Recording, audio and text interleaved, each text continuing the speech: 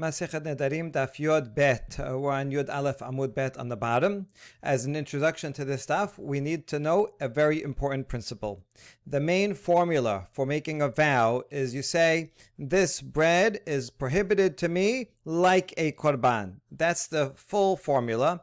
And that works by transferring the vow that made the animal prohibited to my intention of what I want to do with the bread, make it prohibited. Now this works because the korban, the animal, when it was born, it was a regular, fine, just regular animal that I could use.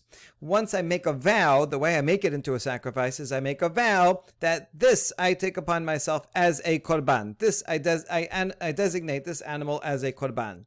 Because I make a korban through a vow, so when I say this bread will be like a korban, so I'm saying however I made this animal prohibited to me by making a korban, so too I want the same vow to apply to the bread. Not that the bread is going to be sacrificed, but rather that it's prohibited just like a korban is prohibited.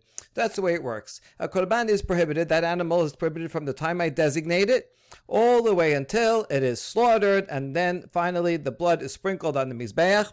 After that point, depending on what kind of korban it is, if it's one that's eaten non-olah, and olah remains prohibited throughout because it's just all burnt. But if it's a shelamim or other types of korbanot that are eaten either by the kohanim or also by the owners, then from the point of the sprinkling of the blood and on, the korban is actually permitted. So whenever I say I make a vow, and I say this bread will be prohibited like a korban, the meaning is like a korban before you sprinkle the blood. All right, that's the principle. That's how a regular vow works. Here's the exception. If I say this bread will be prohibited to me like pig, that does not make a vow, because pig is prohibited to me by the Torah itself, not by a vow, but by a biblical prohibition. And therefore I cannot use that terminology in order to transfer the idea of one vow to another thing. That will not work. That is very important, and that will relate to the Mishnah the section of the Mishnah we're going to be talking about, which is tahor v'tameh notar upigul asur. If I say this bread will be prohibited to me like tahor, or like something tameh, what I mean is like a korban that's tahor or a korban that's tameh. Both of those effectuate a binding vow, because whether a korban is tahor or tameh, it still can't be eaten. Here's the problem. Notad and pigul, an animal that was sacrificed and now I was able to eat it, or Kohen was able to eat it, but now it passed the time, either 1 day or 2 days, depending on what kind of animal it is. The cutoff time, it's too late. It's past the due date and cannot be eaten anymore. The prohibition of notad is a biblical prohibition. And so this is not because of a vow, but rather because of basic biblical prohibition. And therefore it should be like saying this is prohibited like pig. Why does notad work? Same thing with pigul. Pigul means that the Kohen, when he was doing the slaughtering or one of the services, had in mind that he would eat it after the time that is permitted to eat. That also makes it prohibited, would be chayav karet if he actually did eat it. So that animal is also, after the sprinkling, both notad and pigul would be an animal that's finished sprinkling, so it's not prohibited because of the vow that I made when I donated it, but rather is prohibited because it passed the time, or he had intention to eat it past the time. So notad and pigul actually should be mutad if I say this is prohibited like notad and pigul. That's going to be the question that the Gemara is going to deal with. It's not going to deal with it directly, but rather through a different question, and this we'll answer this in the response. Rami Bar Chama asked. He's one of the sages that often asked questions about theoretical in-between paradoxes. So here's this interesting question. Hare alai kebasar zibche shelamim la'achar zirikat damim. Mahu. Someone says, this bread will be prohibited to me like the flesh of a shelamim offering after I sprinkled the blood. Now a shelamim is a kind of animal that after you sprinkle the blood is permitted to eat some to the Kohanim, and some to the owners. So actually, this is totally permitted. So if I say this is prohibited, this bread is prohibited, like a shilamim, after it's sprinkled, well, that sounds like I'm not making any vow at all, because that would be like saying, this bread will be prohibited to me like, this food here, that's permitted food. Well, how would that make a prohibition? So here's the details of his question. So now we say, first of all, if he actually said this exact language, then for surely it would not be a binding vow, because he is borrowing the language of something that's permitted. So for surely that would not be a binding vow. Rather, what Rami Bar Chama's question is on the following case. It's where he has an actual piece of shelamim offering in front of him that's permitted to him because it's already slaughtered and sprinkled, and it's right there. It's edible, it's totally kosher. And he takes some bread that's permitted bread and puts it next to it. And he says this bread will have the same status as this meat.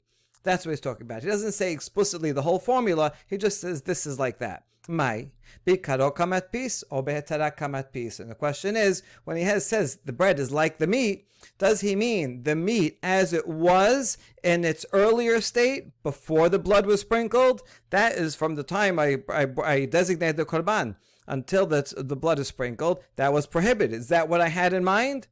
Or do I have in mind the way it is now? And its current state is it's permitted to eat. In that case, when I said the bread will be like the meat, so I made no binding vow, and the bread is permitted.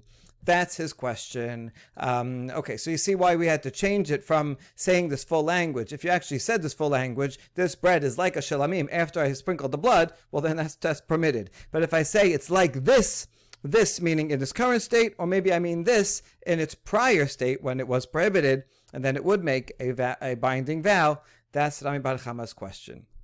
Okay, Rava is going to relate this question to our Mishnah. That's why it's here. Amar Rava, Tashema, Notad, Upigul. He says, look at our Mishnah. It includes Notad and Pigul as two designations that will make a binding offering. If I say this bread will be like Notad. Now something can only become Notad or Pigul after the sprinkling of the blood. That's right, you're finished, and then you leave it, it's left over. Or you had it when you had the wrong thing in mind, and then he eats it after the sprinkling of the blood. So then that is prohibited. But it can only get the status of Notad and Pigul after the blood is sprinkled. And yet the Mishnah says it's prohibited. Why? In those two cases, it should only be prohibited because of Notad and Pigul, which are biblical prohibitions. And a vow will not transfer if I compare it to a biblical prohibition. If I say, this will be like pig, I said nothing. Therefore, why does the Mishnah say that this language works?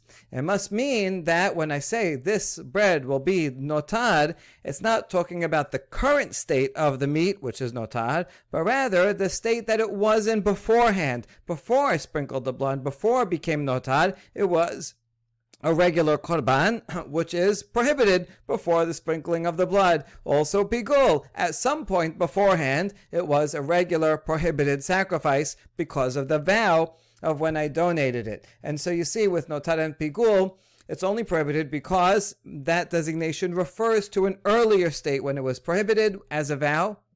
And so too, that would be the answer to Rami Bar Chama's question. When he says, this will be like that, and he's pointing to the shelamim, he's referring to the prior state of that meat when it was prohibited. So that's his answer, Rava's answer of why it is prohibited. And that's right, you go to the earlier state. However, Amale Rav Huna Bered Rav Natan disagrees. Benotad Shel Olah. Hold on, the Mishnah doesn't designate exactly what type of korban it is. When it says notad, it could be that the Mishnah meant specifically a notad of an olah sacrifice. Now, an olah sacrifice is always prohibited by force of the vow. Once I designate an animal as an olah, that makes it prohibited because of that vow forever. Even after I sprinkle the blood, it's still, because it's an olah, prohibited to anyone to eat. And even if it becomes notad also, or pigul also, that just would be an added prohibition But it never could be in no matter what. So really, those whole concept of notad and pigul do not matter for an olah. Olah is always prohibited. So that's what it's talking about. If I say it's notad the notad of an olah, well, that was always prohibited as a vow. So in its current state, no matter when it is, even after the sprinkling of the blood, would still be prohibited because of the vow. That's what the Mishnah is talking about. Only that type. Okay, Rava responds, he defends himself. Then the Mishnah should have said, if it's a basad olah, and just talk about that case, and you don't have to talk about notad and pigul. If it's only talking about basad olah, then no matter what it is, so say that if I say this is like a basad olah, and the Mishnah should have mentioned that. So Rav Huna responds, Lami bayakama, says, you're right, in fact, the Mishnah was certainly including basad olah, but it wanted to teach us something else. Lami baya basad olah de asur. Of course, if I would designate something as this would be like basad olah, certainly that would be prohibited. Tabe korban kamat pis, because I'm saying this bread will be like a korban. That's prohibited by a vow, and it's prohibited by a vow the whole time. Notad pigul de olah istericha. But he needs to tell me that even if I say notad and pigul regarding an olah, then I might have thought perhaps it's not forbidden. Sakadatecha ki isur notad ki isur pigul. Because it could be that one would think the language, that if I say this bread is prohibited like notad of an olah, maybe what I mean is like the prohibition of notad, or like the prohibition of pigul. Either I said the full formula, maybe I just said this is prohibited like notad, and the assumption is the notad of an olah. But if I just say that formula, then I don't know, it's not clear if I'm referring to the prohibition because of the olah. Maybe what person has in mind is this is prohibited like notad, but even of an olah because of the prohibition, the specific prohibition of notad, the specific prohibition of pigul. But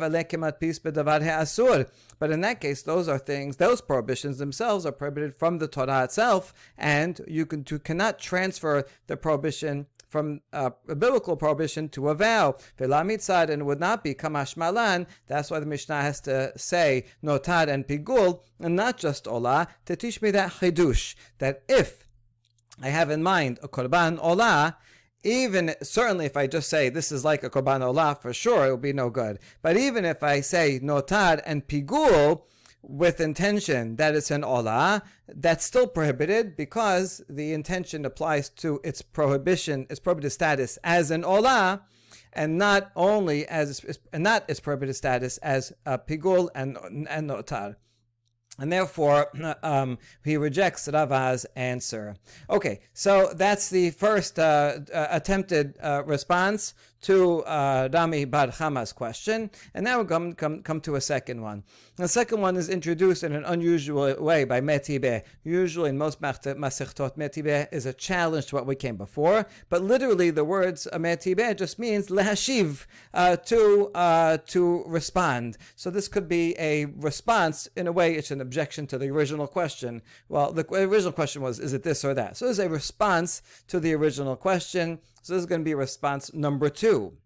As says like this: Ezehu isar ha'amor b'Torah. When the Torah says lindor neder le'esor isar, so this is a prohibition. So what does that mean? How do you make a prohibition that's mentioned in the Torah? Amar hareni shelo ochal basar v'shelo eshte yayin kiyom shemet bo abiv. Someone says, I am not going to eat meat or drink wine, on this day or tomorrow, like the day when he says, like the day when his father died. This would be a common custom. People would fast on the day that their father dies, and on the Yortzeit. Many people still do this today.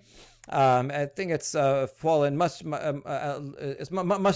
less in fashion today than it used to be. But even back then, people would either make a full fast. Here it's talking about, but he makes just a vow to abstain from wine and meat when their father died and on the Yortzeit. Now, a person says on a random day, he says, I am going to prohibit myself meat and wine like the day when my father died. So that would make a prohibition. Kiyom shemet bo rabo, or his teacher. People would also have abstain from meat and wine on the day that their teacher died. He says, on this day, I'm going to abstain like the day when my teacher died. Kiyom shenarag bo Gedalia ben Achikam, like the day when Gedalia was killed. This we have a fast, official fast day, Som Gedalia. But since that's only the Rabbanan, it is possible for a person to take upon himself a further vow that he's going to fast on that day. So if he says, I'm going to fast tomorrow, like the day of Som Gedalia. Also, when people would come and visit Jerusalem and they see it's destroyed, some people would take upon themselves a fast day. So if he says, listen, tomorrow I'm going to fast like the day when, a few months ago, I went to Yerushalayim and I saw it destroyed, and back then I took upon myself a vow for a fast. Tomorrow I'm going to make like that day. So all these make a valid binding vow. Shemuel qualifies this statement and says that's only if he actually abstained from meat and wine on that day. He actually had to make a vow on that day when his father died. That he would abstain, and then afterwards he can refer back to that day. Okay, we're going to give two interpretations of what Shemuel meant, but through this we're going to try to answer our question. Hechidame. Now, what is the case talking about? Let's say with the father's yortzeit. Lav kegon dekae behad b'Shabbat demit be'abu.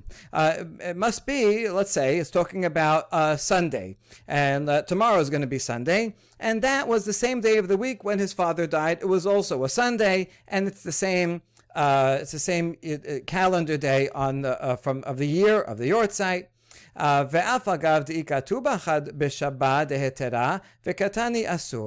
even though, since his father died maybe 10 years ago until now, even if he fasted every year, but it falls out on different days of the week. So even if there were many Sundays in which eating was permitted, because that was not the yortzeit, nevertheless, if I say tomorrow, Sunday, is going to be like going to not eat meat and drink wine like the day his father was born, when father died, that is binding. Why? Because it means the vow doesn't go to the previous Sunday or the Sunday the year before or anything like that. It goes back to the Sunday when he first made the vow. So you see that when someone makes a vow, it doesn't go by the latest status of that type of day, but rather to the original status of that type of day. And therefore that answers the question of Rami Bar Chama. Also, when a person says this will be like the meat, that's over here, it means the meat in its prior status when it was prohibited. So this would be an answer to the question. Of course, it depends on interpreting Shemuel that particular day means a particular day of the week. Which doesn't sound like what Shemuel actually meant. And so therefore we actually reject this and say, no, this Shemuel hachi itmar, amar Shemuel v'hu shenadur uba me'ato hayom ve'elach. Shemuel's qualification is only that he made the vow from that day forward that every year he would abstain. If he only abstained 1 year or 2 years, and then in the next 8 years he didn't, well then that's a problem because he's making a vow and it would not go back to the first one. But if it's a regular pattern that he does it every year and then he says, listen, tomorrow, whatever day it is, I'm going to make it like the day of my father's yortzeit, that would make a binding vow. That's all Shemuel meant. But it actually does not mean that you go back to an earlier status. It just means you go to the regular status, that he does something in an ongoing, continuous manner. So that answer is rejected. And now we're going to get to the third and final solution to the question, when we make a vow that this will be like that, do we go by the current status or by the prior status? Amar Ravina, Tashema. Kechalat Aharon uchtirumato mutar. This is a Mishnah that's coming out on tomorrow's daf. And it says, if I say this bread here, that's permitted bread, is going to be prohibited to me like challah of Aharon. So that's the challah, the part whenever you're making a big dough. Till today we do this. You separate off some and you give it to the kohen. That's prohibited to most people. And so if I say this bread is going to be like challah, So that does not make it prohibited. Why? Because challah is prohibited from the Torah to a non-kohen, and not because of a vow. And so this would be same as saying this prohibited to me like pig. Doesn't work. That's a biblical prohibition. I can only copy language of a vow. If I say it's like his tirumah, like Aharon's tirumah, also that will not make a binding vow, because tirumah, the section of produce, the part of produce that I give to the kohen, that's a biblical prohibition. It's not because of a vow, as I don't vow that I'm going to give this to the kohen. I just separate it and I say will be tirumah, and then it has the status of tirumah, right? And I have to give it to the kohen. A deoraita law, I'm prohibited to it.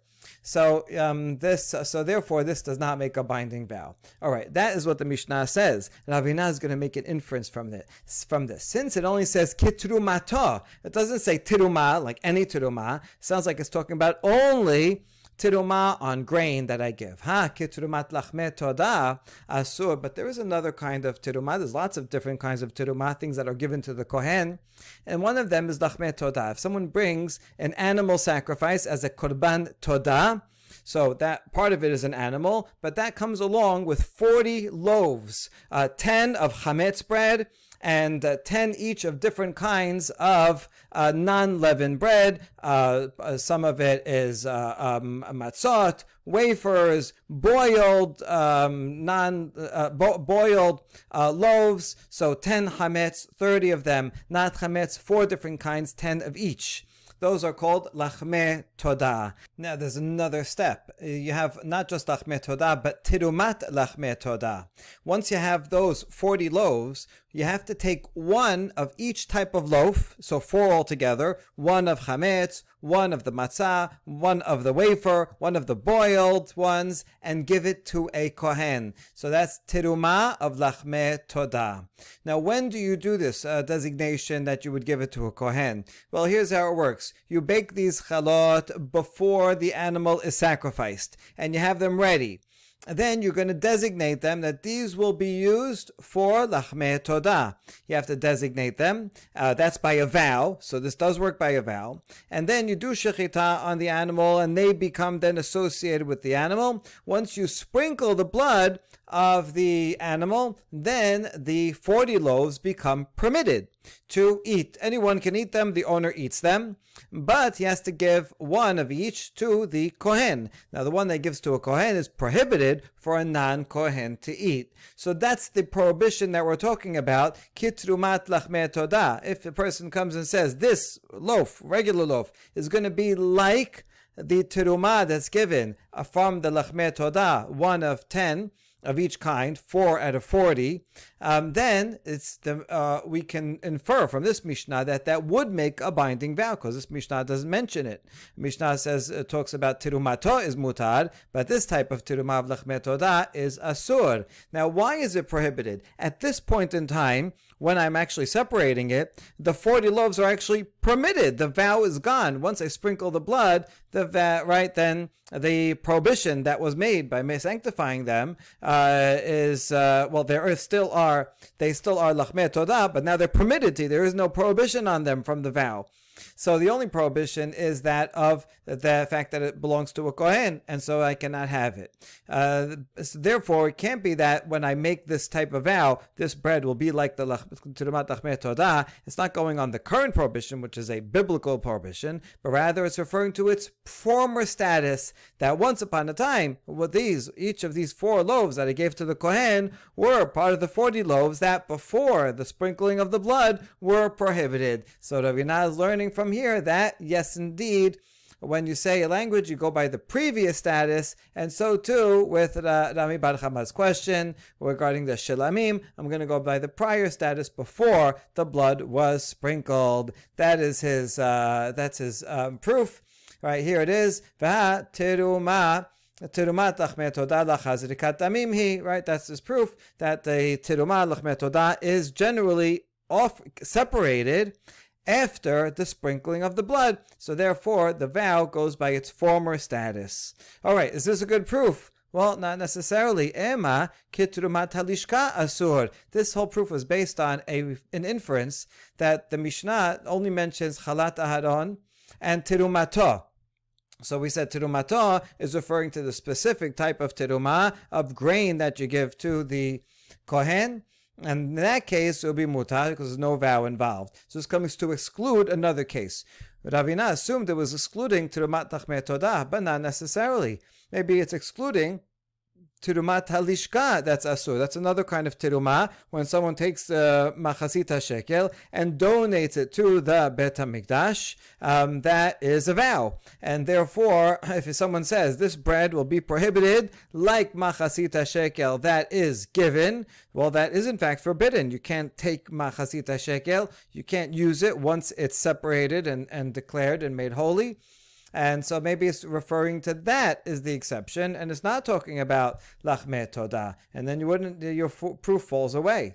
Well, we say, hold on, aval terumat lachmei todah mai mutar. So, okay, what is the status of this 4 loaves that I give to the kohen of lachmei todah? You're going to say todah. If I say this bread here is like that, then it doesn't make a binding vow. Is that what you mean to say? Because I go by the current status, and the current status is they are permitted to eat. It's only because I gave it to the kohen, which is not a vow. That's why it's prohibited, and so therefore since there's no vow, it will not make my other bread here prohibited. If so, then the Mishnah should have mentioned this case rather than tirumato, because lachmei todah once upon a time was a vow, and but now after the sprinkling of the blood, it's permitted, and now it's only prohibited because I gave it to the kohen and belongs to him. So write that case and say that's permitted, and then for sure I would know that regular terumah from grain that I give to him, which never had a problem of a vow, certainly would not make it prohibited if I use it in the language of a vow. So if it's permitted, then the Mishnah should have mentioned that first.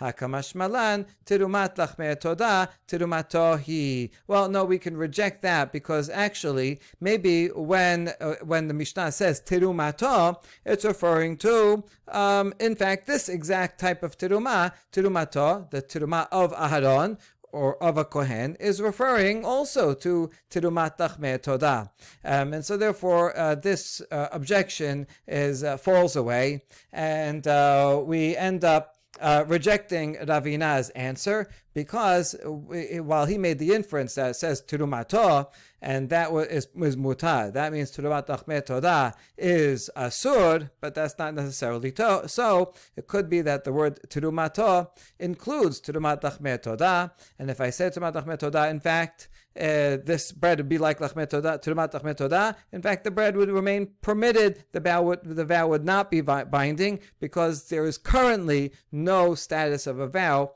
on that bread. Okay, so that's all one response to Ravina. But here's another response to Ravina.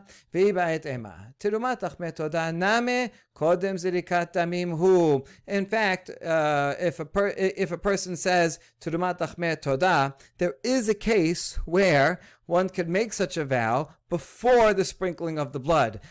Here, when we first questioned him, we assumed that it was in Avina's statement, in his proof, he was assuming that Tirumat lachmei todah, the 40 loaves, is separated, has to be separated after the sprinkling of the blood, meaning after there's no more prohibition of a vow on it. That was the basis of his proof. But now we're going to undermine the very basis of that proof, and so this is a second rejection of Ravina. So how could it be that I would separate these 4 loaves before the sprinkling of the blood? It could be if I'm kneading the doughs. I have the 4 different types of dough, and I'm kneading it, and I can separate one piece of dough, and I'll bake it separately. But from the time now that I'm kneading it, I say this will be the 1 out of 10 of this type of dough that I'm going to give to the kohen, and I do that for 4 different doughs, and I'll give the kohen eventually after I bake bake them or fry them, I will give it to the Kohen. And so that is certainly before the Zerikat Adam. It has to be, because the bread has to already be baked before the shechita of the animal. So there you go. So that's maybe what the case is talking about. That's why the Mishnah doesn't include it. In fact, Terumat Lachmei Todah would be prohibited, would make a prohibited vow, because in their current state, before the sprinkling, they are prohibited by a vow. Right? I took this dough and I already designated by a vow that this dough is going to be for Lachmei Todah. Now we're going to prove that, in fact, I can do this process beforehand and even separate it as terumah for the Kohen, even while still dough. Ki hada amar Rav Tubi bar Kisna amar Shemuel Lachmei Todah she'afa'an be'arba chalot yasa. If someone wants, instead of making 40 loaves, he wants to just make 4 really big loaves, right? The point of the 40 loaves is that there should be a lot of bread, more bread than I can eat myself in a short time of the cutoff time of Korban Todah, of a day and a night. And therefore, because I have so much, I'm going to have to share it with friends and family and poor people, right? That's why I have to have a lot of dough. But what if it's the same amount of dough, but instead of 10 loaves, I want to make one really big loaf, of one of each kind, so 4 big loaves, 1 chametz, and the other 4 different types of matzot.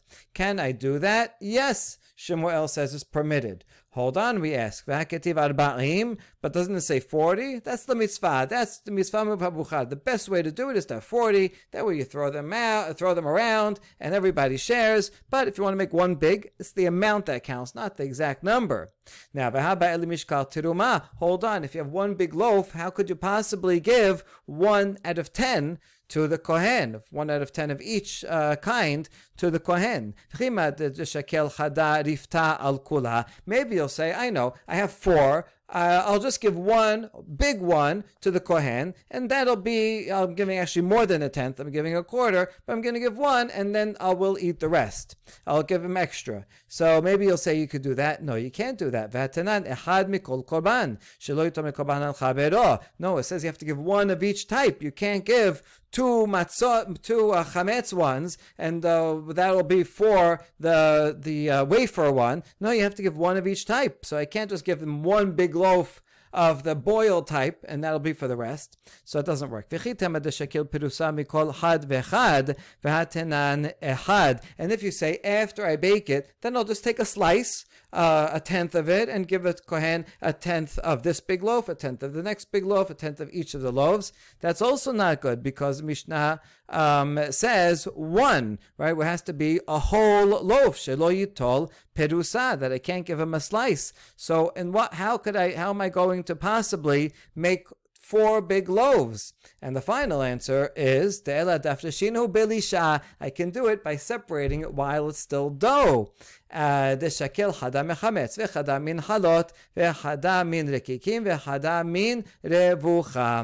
So I have these 4 loaves, these 4 doughs, and while it's still dough, I take one of them that will eventually be chametz, one of them that's meant for the loaves that are matzah, one of them for the wafers, and one of them for the ones that will be boiled, and then I separate the dough. Then I bake those 4 parts that I separated, that I already designated, will be to the Kohen, and the other ones will be the big loaves, which is 9/10 of the whole dough, and that I'm going to bake as 1 big loaf. So here, the order of operations is, I have these loaves, I have the dough, I already say this dough will be for Lachmei Todah. So it's already vowed and therefore consecrated and therefore prohibited to everyone at that point.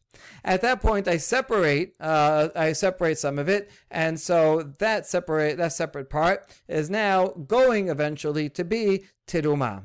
Right now, at that point, if I say this apple is going to be prohibited to me like terumat lachmei todah, these here that are dough, and therefore are still prohibited because this is all before the sprinkling of the blood. Well, then that certainly would make a vow and a current vow. It doesn't have to go back to an earlier status, and therefore there is no proof from this case, even if the Mishnah was coming to that said terumat mutar was coming to exclude terumat lachmei todah.